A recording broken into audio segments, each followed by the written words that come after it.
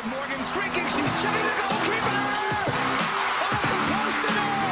Hat trick for Lloyd. The pay disparity between the men and women is just too large, and we want to continue to fight. The generation of players before us fought, and now it's our job to keep on fighting. The pay cap for the women's Major League Soccer players is 11 times less than the pay cap for men's Major League Soccer. 11 times. Rapinoe gets a crossing. It's towards one. Can you believe this?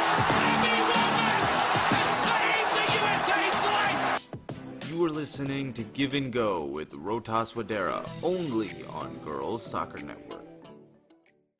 Hello and welcome. This is episode 28 of Give and Go. I'm your host, Rotas Wadera.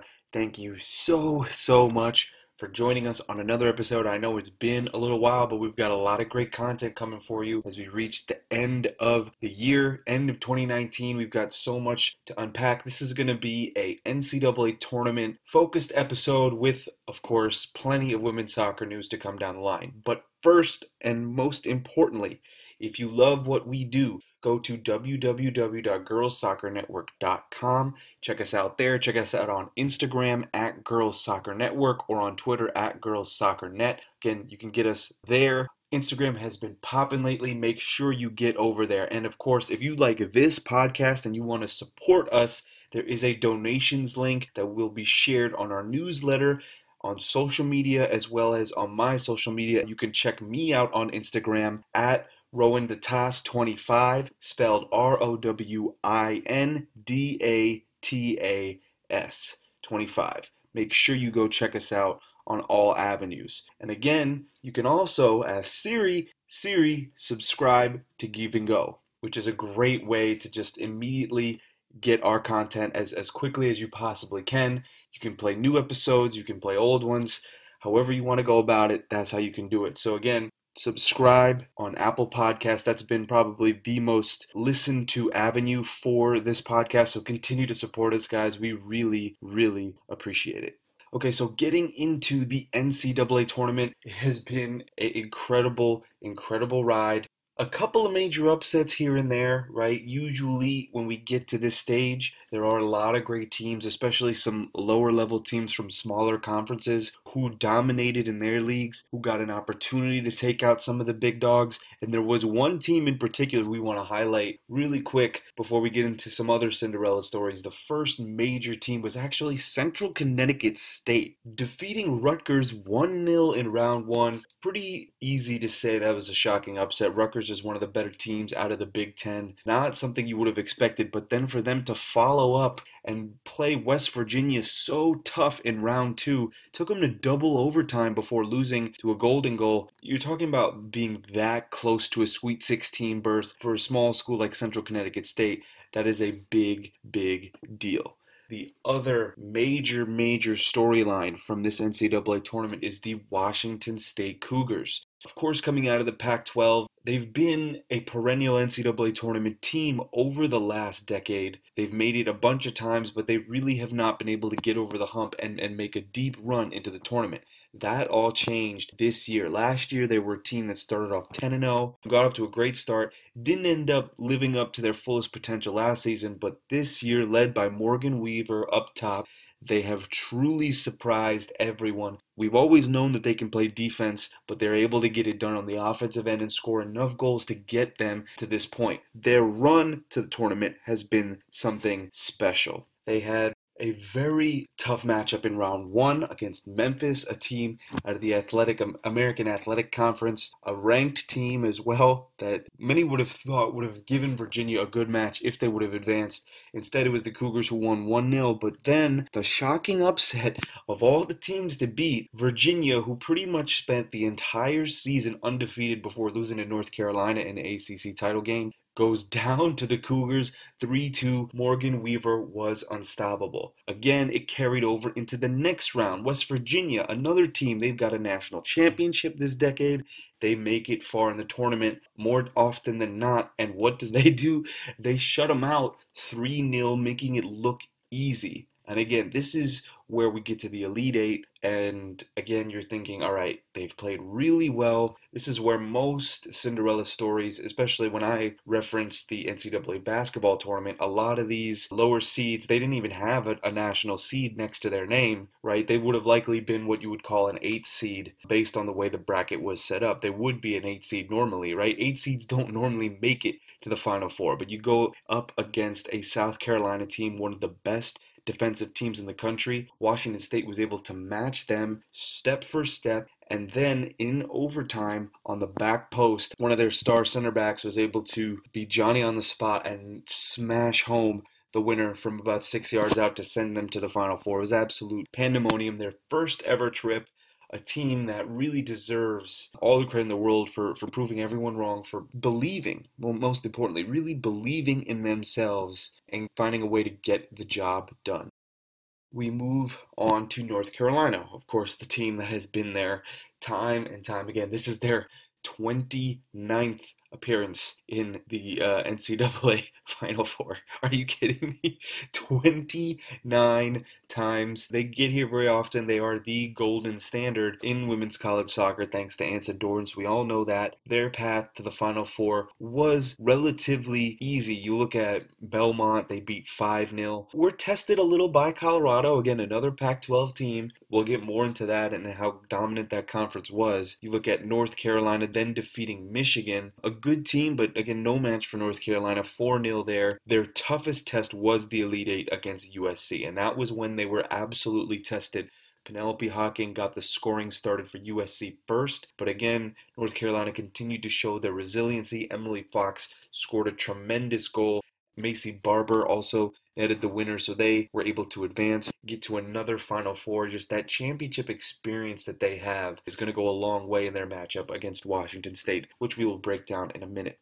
Next, we move to the UCLA Bruins, the 2 seed. They have been incredibly impressive this tournament. And when you talk about the type of soccer that they have been playing, it's almost as if they're playing their best at the perfect time. They are all clicking together as a team. You're looking at 4-1 against Lamar University. Now, Lamar University had 2 of the better players in the country in terms of scoring and assist making. Okay, so they are no slouch by any means. It might be a no-name team, but that small school out of Texas but still even managed to score against UCLA. So 4-1 there. They dominated Clemson. I don't think anyone would have expected a 5-0 thumping of Clemson.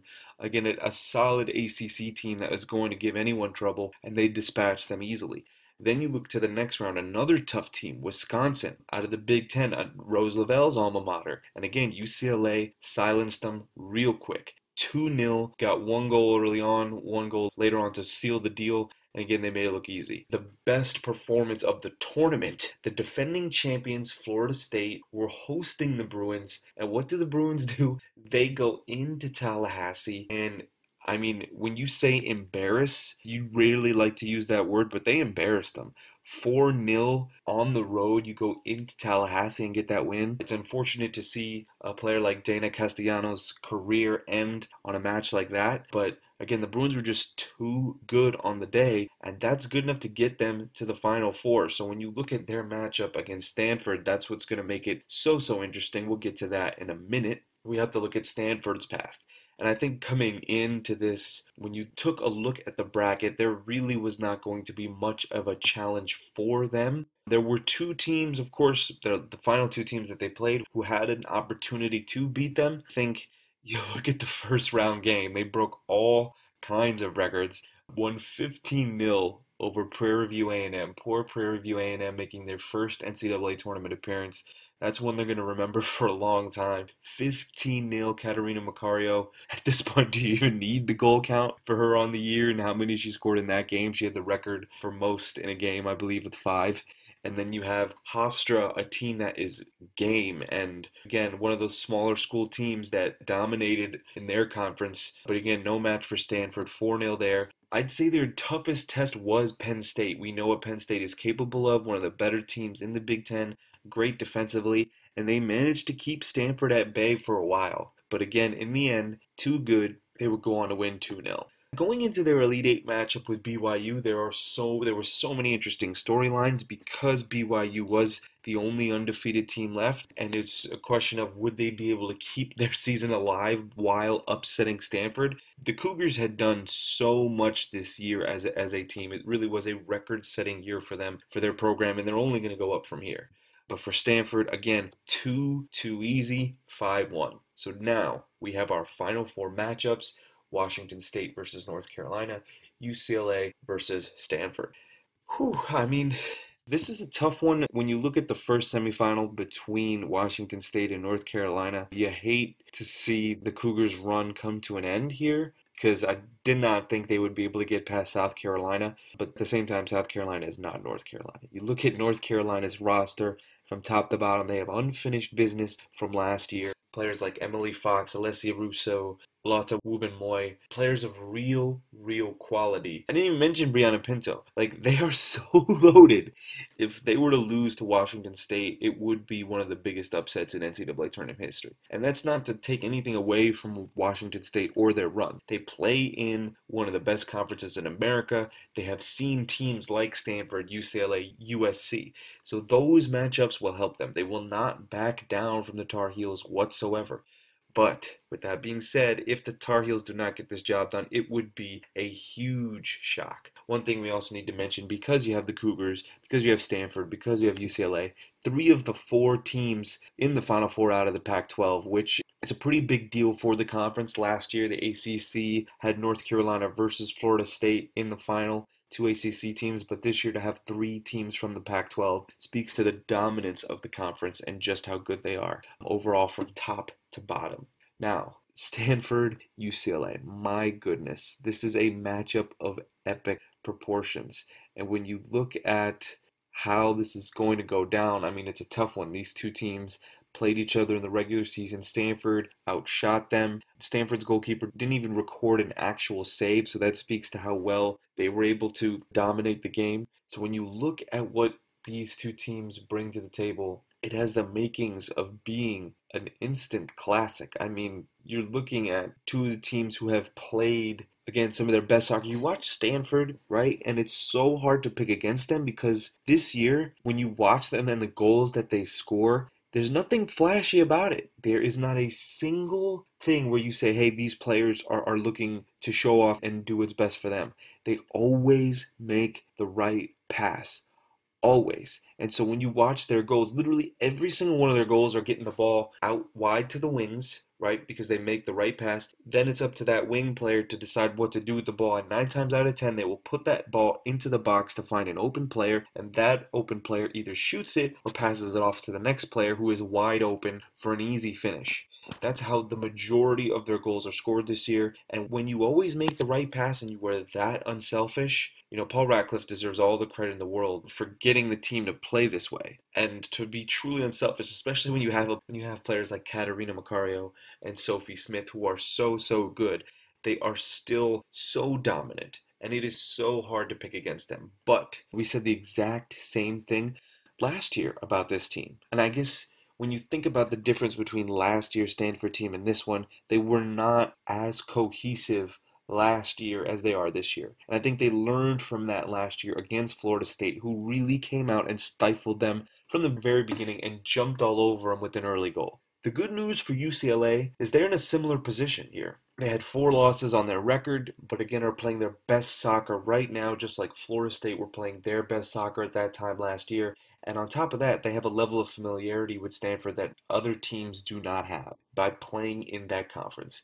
So it is going to be very interesting how this goes between the 2 managers, and also just the star power on the pitch is going to be something truly incredible. You look at, as I mentioned before, on the Stanford side, but then on the UCLA side with players like Ashley Sanchez, Jessie Fleming, Anika Rodriguez, right? There are going to be so many names from that game alone who are going to have their names called in the NWSL draft one day and will be in the league or go to Europe. They will be professional players.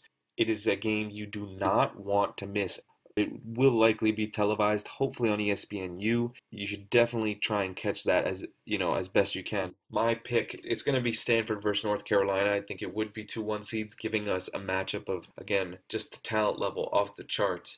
It's so, so tough to pick against Stanford, and I think they are the team that when it's all said and done is going to get the job done and win it all.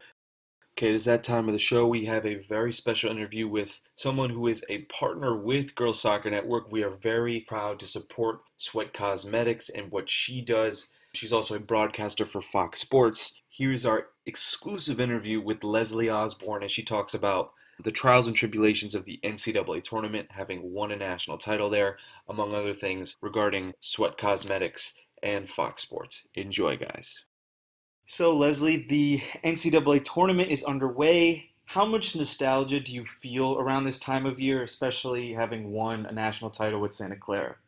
Oh, a lot. This is my favorite time of year, especially here in California.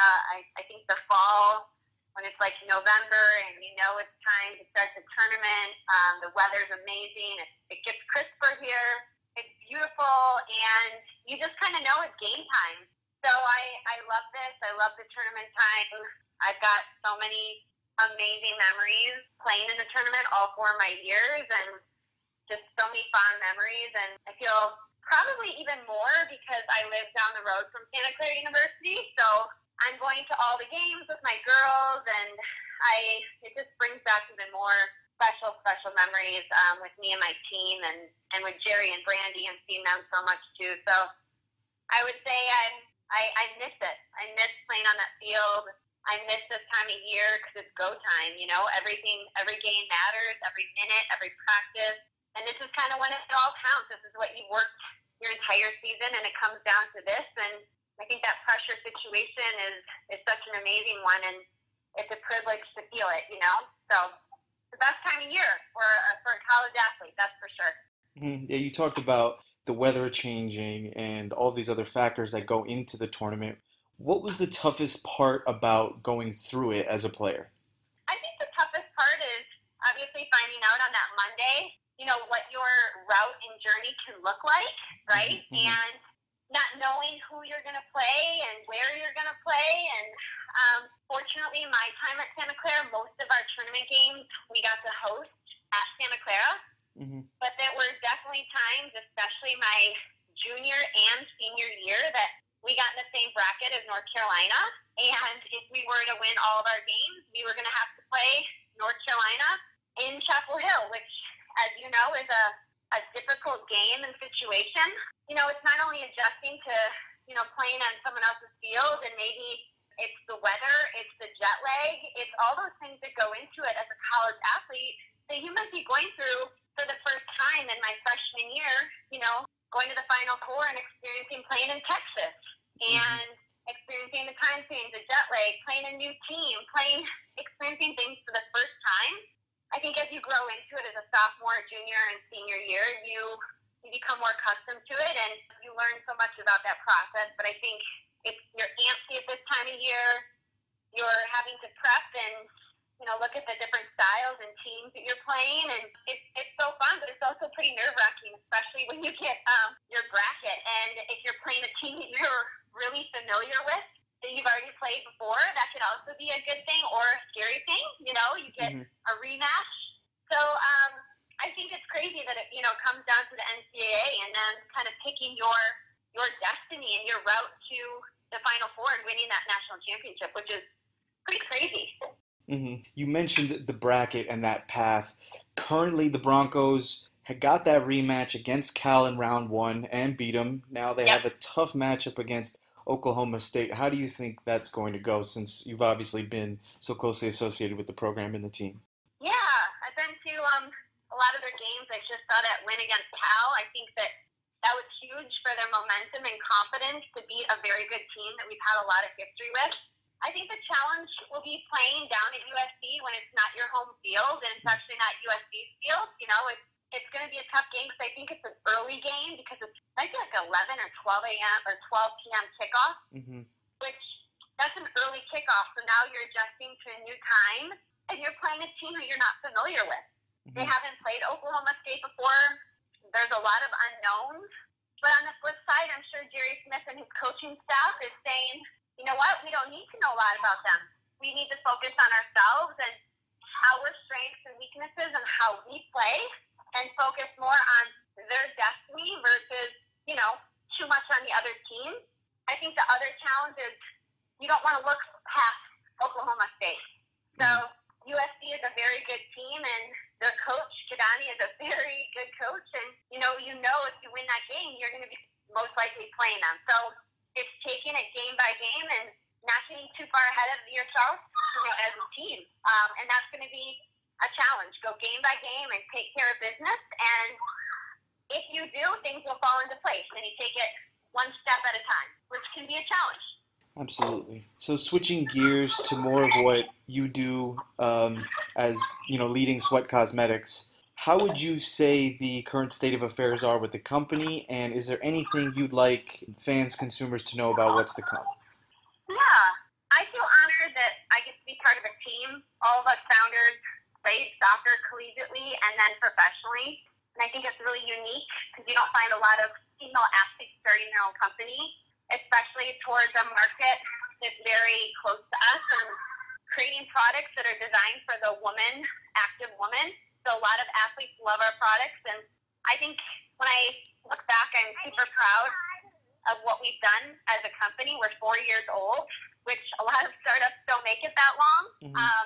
So sometimes I think it's good to take a step back and pat ourselves on the back and go, oh my gosh, look at what we've built. We were all players who came straight from the soccer field to being business owners, which is pretty crazy. So I'm grateful to be part of it, and I'm super proud of our company. I think what I'm looking forward to is we're launching our new product on December 3rd, which will be a lot of hype, and a new product is going to, just gain a lot of PR and press, so we're excited about that. And also in 2020, we're dipping into more of the skincare market. Right now, we're doing a lot of cosmetics and sunscreen, and we're going into a different category. And so I think I'm excited that we're expanding and growing.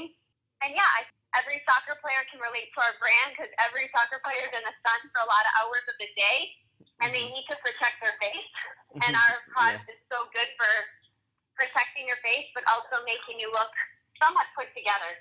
Which for a female athlete, that's very important. And that's why we do really well in this market, especially with soccer players. And, you mentioned how crazy this ride has been. When you first started till now, would you say this was part of what you guys had envisioned, or was there a lot of adjustments that needed to go on, on the fly? Yeah, I think it's hard to prepare for something that you have no idea kind of what it entails. And a lot of people thought we were crazy to not have any business background and kind of go into it. But I know that if it wasn't for us five, we would have never taken this risk. So we decided to go through it together. And yeah, we've had to make a lot of adjustments, and we've had to learn a lot of lessons along the way.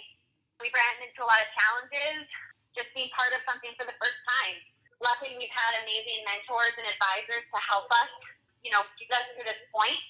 But I would say that it's reevaluating, it's changing the course of our path, how we're pivoting, how we're going to stay afloat. And it's a challenge every day, and I think the competitive mindset, our competitiveness is really the backbone of this company. And I feel so thankful to be part of it because I know that playing sports has helped me get to this point in my career and has given us founders the confidence and the drive and the work ethic to continue to push through even when things are going tough.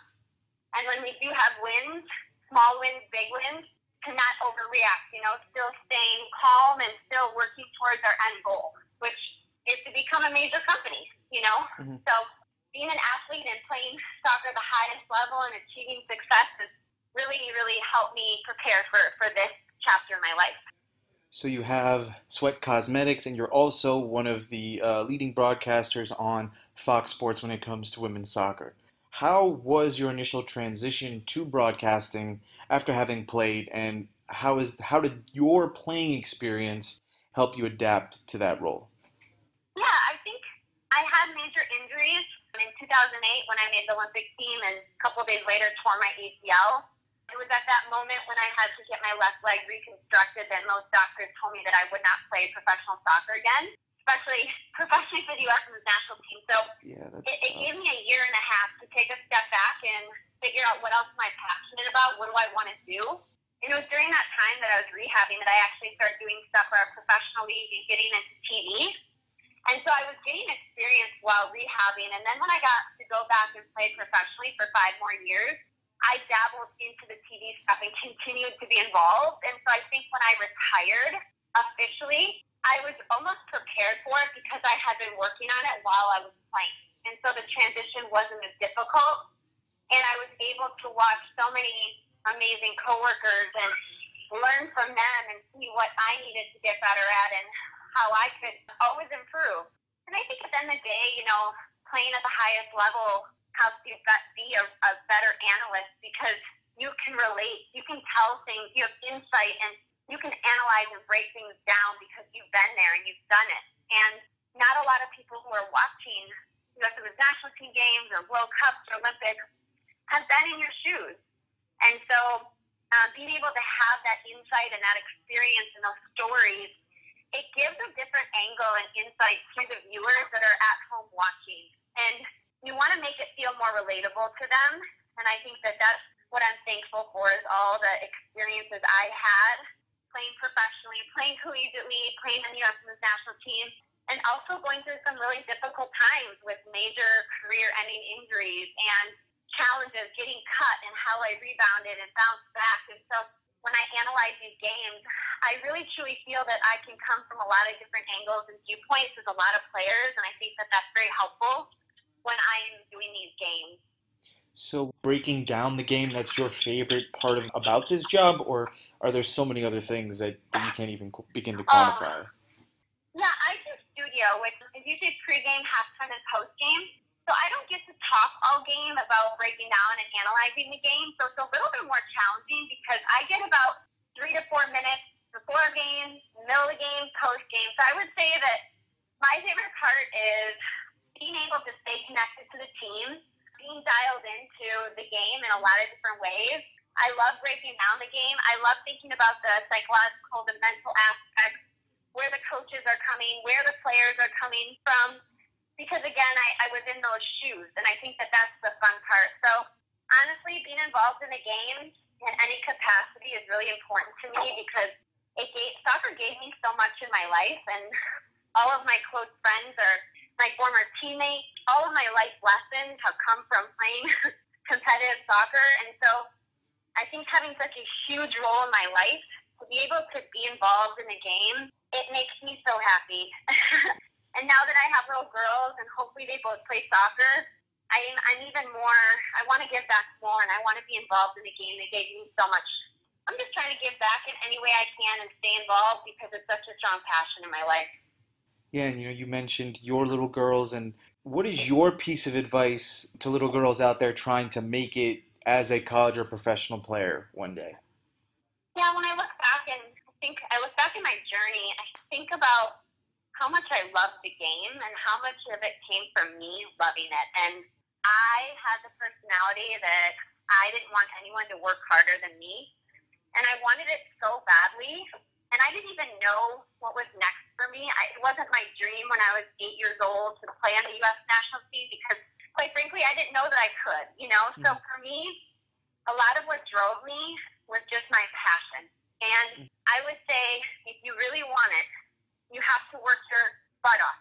And you always want to work harder than the person next to you. And you also want to enjoy the process. I think when I look back, I have so many amazing memories with the youth national teams and winning World Cups, my coaches, my teammates, traveling the world together. I mean, I've been to 30 countries traveling, playing soccer. That's pretty phenomenal. And a big part of it was I was coachable. I was willing to fail because I was willing to put in that risk. And I worked incredibly hard, and I had a good attitude. And those are the things that you can control. And so if you focus on the things that you can control, the other things can fall in place.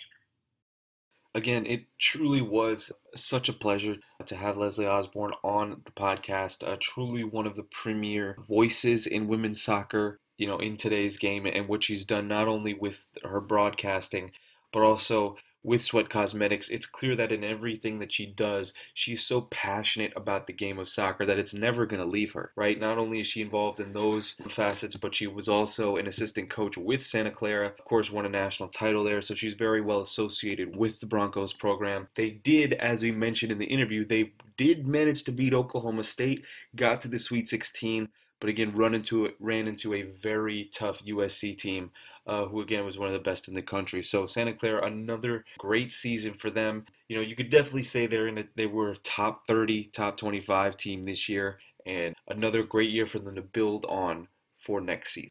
Okay, so we have some other major news to get to, the kind of the social media and lifestyle portion of the show where we get into all the things that have been going on in the world of women's soccer. Some big news has gone down since the last time we spoke. One major move, we know for sure that there is an NWSL team headed to Louisville, and it's great because I think, you know, you look over at the MLS, they do not have a team in Louisville, so you're looking at an entity that is going to be truly its own. There's nothing about it that's going to be tied to an MLS team, which will have its pros and cons, right? To have the support of the MLS team on the men's side would be tremendous, but for Louisville to have their own brand, it is going to be great. And to have Louisville as one of the cities, it's an exciting time, and it's that small market that is hopefully going to latch onto it as a team, because they don't have any professional teams, from my understanding, in any of the four major sports. The city of Louisville itself, the University of Louisville, is probably the most prominent sports-related team that they have out there. So when you look at having an NWSL team there, that's going to be really, really great for the league. It's an exciting time, and again, only something that happened because of the World Cup and because of the level of growth that occurred with all of the attention that was put into it. It's truly great to see. So we're very, very excited to have a new team, and again, this will hopefully just be the beginning, and we get a couple more teams as well when you're looking at LA or Hartford, Connecticut, New England area, right? There are so many more that are going to hopefully pop up in the coming years as this thing continues to grow. While, you know, it's great that the league is growing, there is a huge loss that we kind of expected. Sam Kerr played her last game for the Chicago Red Stars. They were unable to defeat the North Carolina Courage, who once again won it all. But for her to be going to Chelsea, it is such a big move. I mean, it hurts the NWSL big time. Not only the NWSL, but the W League, the fact that she's leaving her home country to play in England. The decision obviously makes sense for her because she's done everything she could possibly do in both leagues other than win a championship. She did win a championship in the W League, did not win a championship in the NWSL. But it's a big, big move, and it's signaling what could be a mass exodus for other star players who are looking overseas and seeing, hey, this is a better situation than what we have here in America. Like, if I want to truly be a professional soccer player and be considered a professional soccer player, I'm going to go overseas where the resources are just flat out better. The best case scenario I can think of is Janine Becky, who was probably thrilled to go from Sky Blue when they were in their deepest, darkest times, to go from there to Manchester City, where you better believe the facilities and the training and everything is going to be top-notch, top quality. So this was a no-brainer for Sam Kerr. She is an elite player. And now you're looking at Chelsea potentially being one of those super teams along with Arsenal, along with Manchester City. I mean, they already were, but now you're talking about the brand of Chelsea going to a whole nother level when you have a player like Sam Kerr. And hopefully now, because she is playing in England, she will hopefully perform and earn all of the accolades that she should have gotten while in America in terms of being on the world stage. So it's a great move, but that move from Sam Kerr really had a chain reaction throughout the rest of the NWSL and the W League. Both leagues decided to team up here because the goal is to create a super league with better salaries and just a better situation for these players in a way to try and make sure that they stay, because you look at the relationship between the two leagues, right? One league ends, the next one begins. Problem is, there's no time off. There really is no time off. And there are so many players who have voiced their opinions on having to do it 6, 7 years repeatedly. When you don't get that off time, it adds up.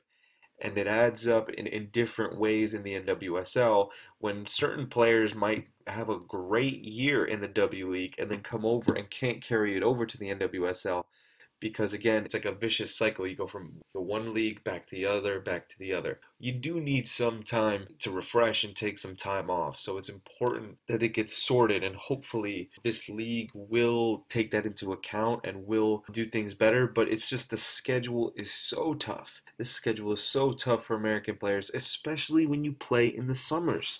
You play in the summers when it's the hottest. That's why we have all these hydration breaks and things like that. In England and in Europe, they don't do that. Their schedule is completely different. It's centered around soccer. That's really the biggest thing.